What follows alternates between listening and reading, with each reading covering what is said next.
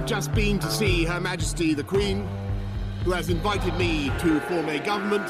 From this day forward, a new vision will govern our land. Leales al pueblo de Venezuela, a su familia, al futuro. Iraq collapsing, Syria collapsing, Yemen collapsing, Libya collapsing, and everything else in turmoil. Nothing to do with us.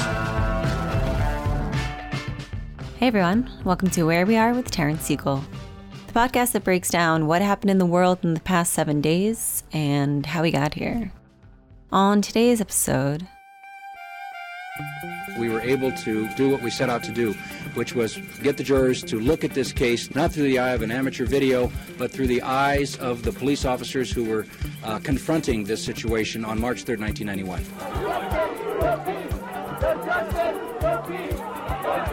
It's very hard to hold the police to account for their actions. That's because of the law.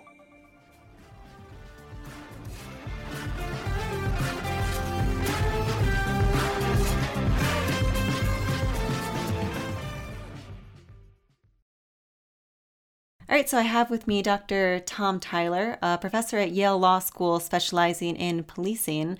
Dr. Tyler, thanks so much for coming on the show. Well, thank you for having me.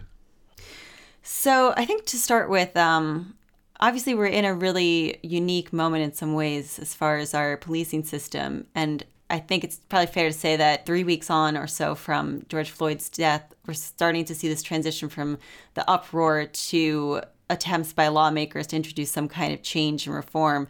But backing up a bit to the protests themselves, I'm sure you've seen kind of these shocking images and these shocking reports of, mostly peaceful protesters who are protesting police brutality and excessive force being confronted themselves with police excessive force. Thinking especially in New York, where a wave of protesters was met with batons from police officers. There's been a lot of really serious injuries. I'm just wondering, having studied policing, what did you make of those reports and those images? Was that surprising to you? Well, if you look at American policing, you see that almost every department uses the same approach, which is they train their officers basically to be able to compel obedience through using force. So police carry guns in America, and they carry clubs and tasers, and they're basically spending a lot of time learning how to control people through threatening or using force. And so when they're confronted with pretty much any problem, that's their skill set. And you're saying it's ironic. To me, the ironic part is that the same kind of inability to imagine anything except force is what leads to a lot of the instances that provoke these situations in the first place. So the police approach people in a variety of situations. They try to compel their obedience by force. The force gets out of control. The police do something that's really bad, like kill somebody. So that's an overreaction that comes out of the fact that the police approach pretty much every problem as a problem where you're trying to compel people to do things they don't want to do by using force. That seems, not really surprising in some ways, but kind of fundamentally a strange approach to educating policing. So is that unique to the U.S.? You call it a training that they compel obedience by force. Is that a U.S.-specific policing strategy, or does that exist in other police departments around the world as well? Well, I think it exists in other police departments. The fundamental contradiction in American policing is that many of those police departments are dictatorships or autocratic governments.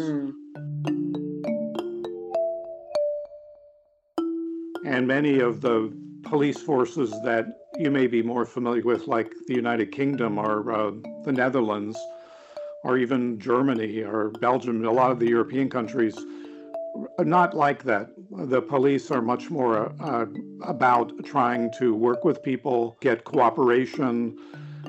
In America, there's never really been a national model of policing.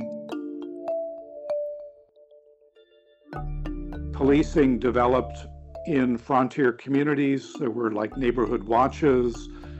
We've never had a national police force and a national police philosophy. The police have just evolved. In the middle of the 21st century, in the 70s and 80s, they evolved in the direction of fighting crime, being tough on crime, being warrior police, basically, because there was a feeling in America that crime was out of control. There was the drug epidemic, the crack cocaine epidemic, and the police thought of themselves much more as a warrior group. So that's interesting. So before then, the reason that the police training or the philosophy is to compel obedience by force, that in some ways connected to the idea that we never had in the U.S. some kind of a formal institution of the police force. It's sort of evolved out of different ragtag groups of policing over time. So why did that evolution lead to this police force that's so heavy on the violence and the force?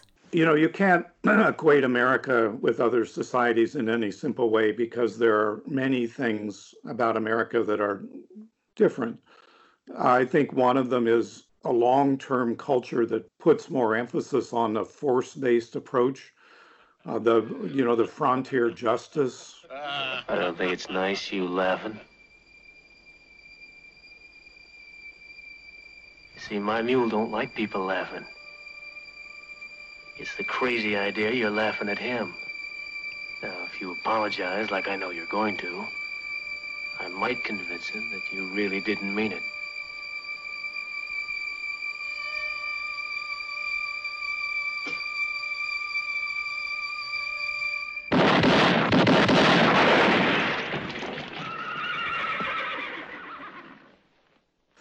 The fact that so many people in America have guns and are part of a gun culture, the very punitive Puritan Anglo nature of our heritage, that there's a strong sense on wrongdoers deserve punishment, they deserve to be captured and punished. So there are a whole bunch of elements in American history that combine to support a more force-based, coercive model for dealing with deviance. At the same time, I think we put a lot of weight on the tremendous pressure that the police felt in the 70s and 80s to control crime. Why did they feel that pressure? What was happening then? You have to realize that the violent crime rate in that period was much higher. The crime rate today is about 20% what it was at that period. In recent years, crime in this country has grown 9 times as fast as population. At the current rate, the crimes of violence in America will double by 1972. We cannot accept that kind of future for America.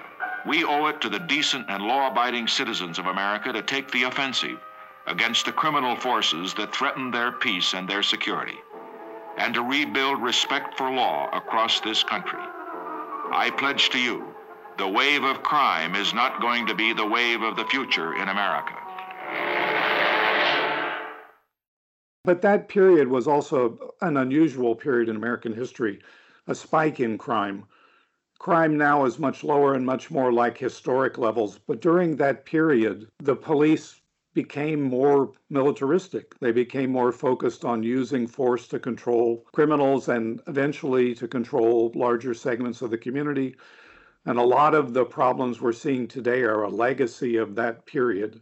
That's the time when the federal government gave states a lot of money to hire more police, and when the law changed in ways that allowed the police a lot more leeway. One of the things that many of the protesters are protesting about now is this idea of qualified immunity, that it's very hard to hold the police to account for their actions. No peace! Prosecute the police! No peace! Eradicate the police! Well, that's because of the law. And the law was changed in ways that basically empowered the police to use force and assured them that, there would be it would be difficult to punish them or hold them to account. That comes out of a sense that controlling crime is the primary goal, and that we want to make sure that the police are not hampered in their effort to do that. Yeah. What we're seeing now in an era when there's much less crime is people trying to rebalance and say, yeah, well, that's one goal, but, the other goal is to protect people. Yeah.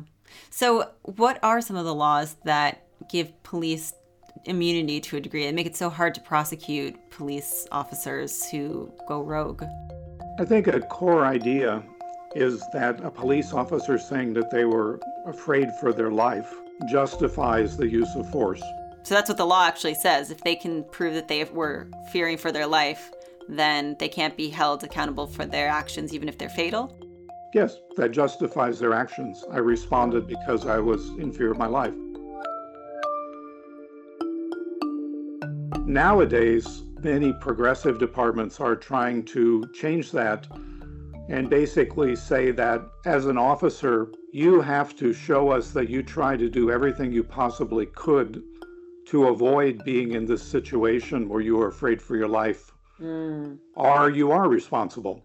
So, if you run up next to somebody with a gun, so you're 2 feet away from them, and then you say, I'm afraid for my life, the point is you shouldn't be standing there in the first place. You should be 30 feet away, and you should be yelling at that person to drop their gun. So you should have tried other reasonable courses of action before you put yourself in a situation where you had to use lethal force. So it puts more the onus on the police officers then, that they now have to, or, if these progressive laws take effect, then they would have to actually prove that they took all of these rightful steps before getting into the situation where something went wrong. Yes, exactly. Yeah. So I think we've talked quite a bit now at this point about excessive force, but sort of the elephant in the room is that the real problem that we're reckoning with in this moment is not just police brutality, but it's a very specific kind of police brutality, which is that they are disproportionately forceful and violent against the Black communities, communities of color. So can you talk about that a little bit? Well, America, unfortunately, has a very long history of subjugation of African Americans. When I was growing up, I was taught in American history books that Africa had no history, and neither did I. That I was a savage, about whom the less said the better, who had been saved by Europe and brought to America. And of course, I believed it. I didn't have much choice. Those are the only books there were. Everyone else seemed to agree. If you walk out of Harlem, ride out of Harlem, downtown, the world agrees. What you see is much bigger, cleaner, whiter, richer, safer than where you are. They collect the garbage. People obviously can pay their life insurance. The children look happy, safe. You're not. And you go back home. And it would seem then, of course, that it's an act of God, that this is true, that you belong where white people have put you.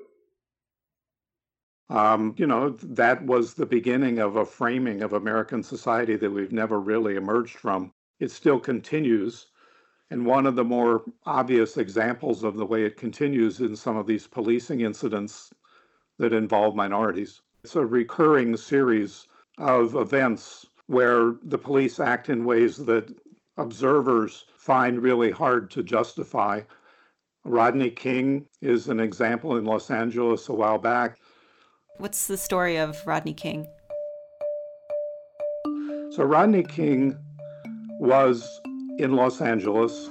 He was chased by the police, and when he was stopped, he was very badly beaten by a whole group of LAPD officers. The reason that we know about it is that somebody videotaped it.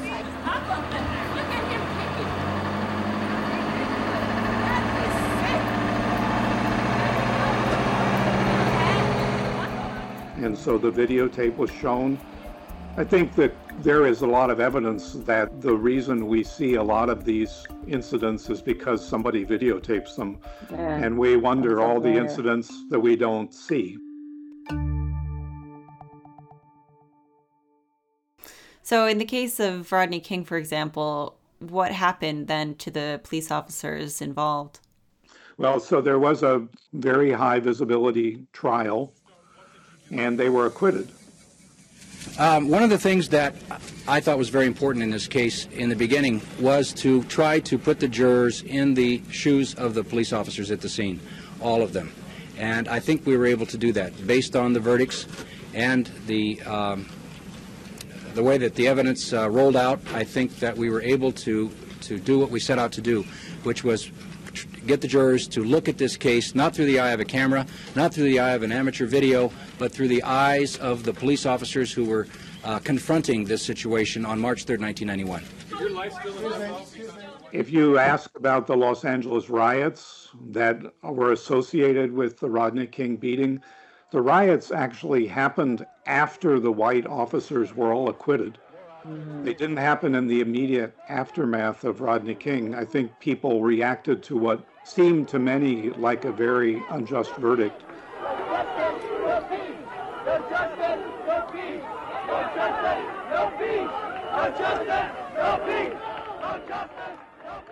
A lot of the discussions that have gone on in the last few years in law schools where I teach are about how we could more effectively reform the legal system to get rid of some of these abuses. The problem has been that the police are a very politically powerful entity.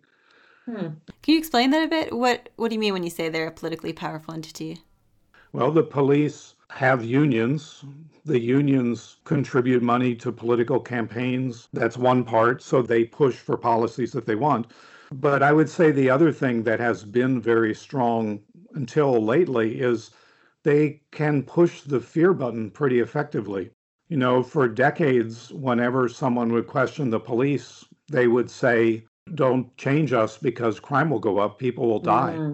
Just to use one example, you probably heard of Stop, Question, and Frisk, where in New York City, the police were stopping hundreds of thousands of people on the street and basically questioning them, frisking them.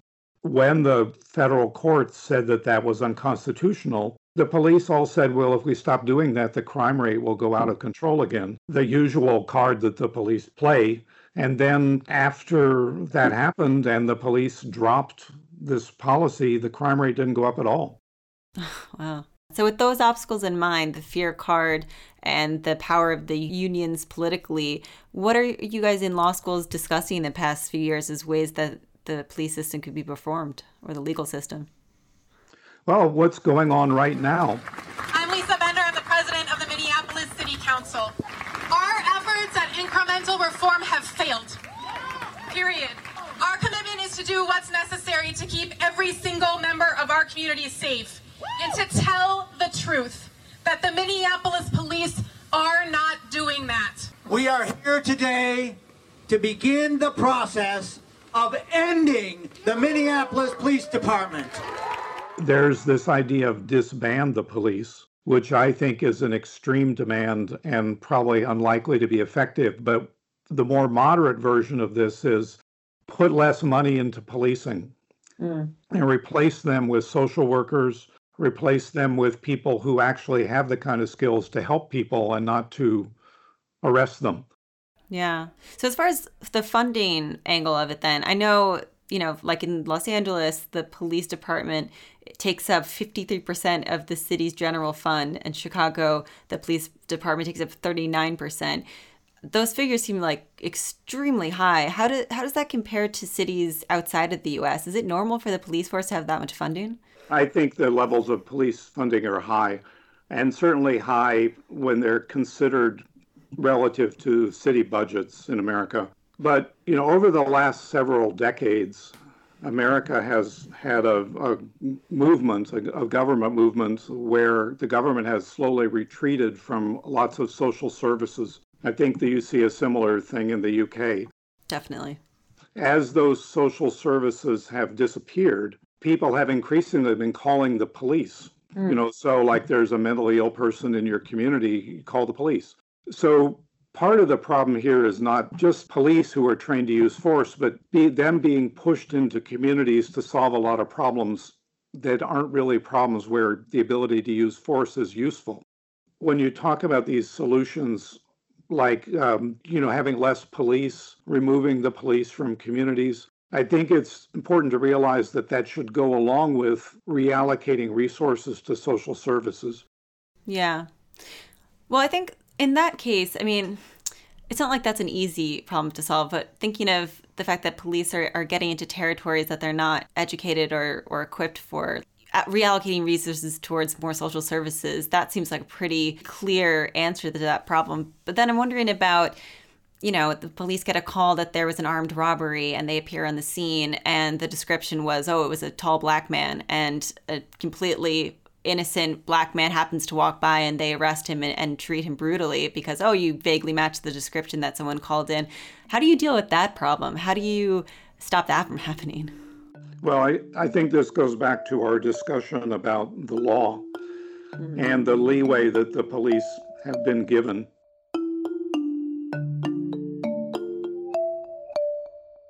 So if we were to have and hold the police to higher standards, we wouldn't allow those kind of things to go on. And if they went on, the police would be held to account for them.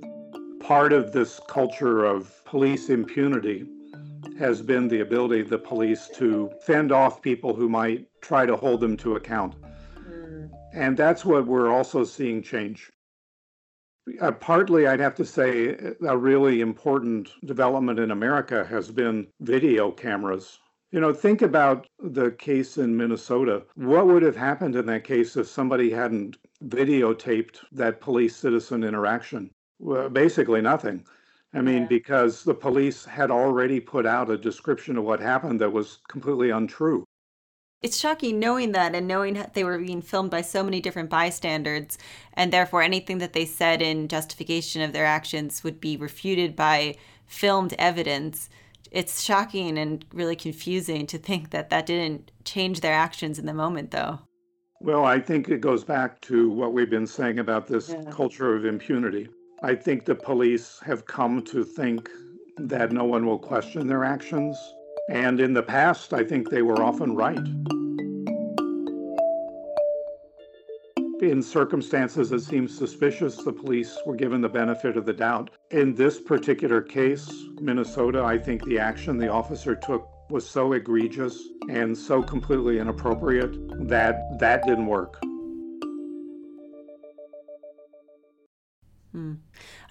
We've talked about this as sort of a pattern that has happened many times. And, having studied this, you must have just witnessed this pattern again and again where the police do something egregious, there's an uproar, there's protests, and lawmakers promise reform and nothing changes. Then it happens again, it happens again. Do you feel like this time is different? I'm very hopeful that this time is different, and I'll tell you a specific reason why. The leaders of the police community are acting differently. So the moment that the police chief saw the videotape of the 4 officers in Minneapolis, he fired those officers. This situation and tragedy last night, I've been obviously up all night and reviewing the information that I have to make the decision that I'm standing before you today with many of the community leaders behind me. The 4 involved former employees had made that decision this afternoon. This is still an ongoing criminal matter that the Bureau of Criminal Apprehension is investigating. And the next day, one of the major national police chiefs organizations, the International Association of Chiefs of Police, said that was the right thing to do. They should have been fired. 10 years ago, neither one of those things would have happened. I believe it's because the police recognize that in this era we're in now, where people are not as afraid of crime, where crime is not a major social problem that scares people, people are not willing to put up with any kind of behavior from the police. They're more willing to question the police. I hate to put, a pessimistic shadow over that, which, it is remarkable. It's great that these police chiefs are coming out so quickly to condemn the actions of this officer. But I've also heard that even police chiefs who are really bent on reform, who have really seen the problems of their own department and they're trying to fix them, they come up against the power of police unions who are not interested in reform and are much more interested in defending the police and protecting the police. And in the end, they're powerless to do even basic things like fire officers that have done egregious actions. So isn't that not still going to be a problem here? Even if the police chiefs are saying this is horrible, this is egregious, the unions will find a way to protect the police officers and nothing will change? Well, I definitely think it's true that at this moment in history, police unions are acting as a force against change. But I don't think that that leads us to feel hopeless because the unions are only one force. And, what's changing is the other forces. There have been a number of articles in the last couple of weeks about shifting American opinion. What has often supported those efforts is that most white Americans weren't concerned about the police, didn't think the police were a problem. That appears to have been dramatically changed, where now majorities of the American public, the white public, say the police need to change. They say the police are racist. They say they use too much force. They say they need to change. So that's a big shift in the balance of power away from the status quo. Yeah. It is sort of an uncomfortable takeaway, though, to think that the only thing that might bring real reform against this persecution of the Black community is white opinion shifting. Well, that's true, but it's unfortunately a reality in the sense that African Americans are 10% of the American population. So they're a minority. And being a minority is a challenging political situation. Yeah. You need partners, you need allies. Yeah, and hopefully the allies of that are growing, seeing that police brutality that's been endured for so long needs to change. That seems to be true. I want to be optimistic. I also want to be realistic, and you've pointed to some of the problems, but it does really feel different right now. I hope it'll feel like a lot changed when we look back on this in a year. It feels like a different kind of movement.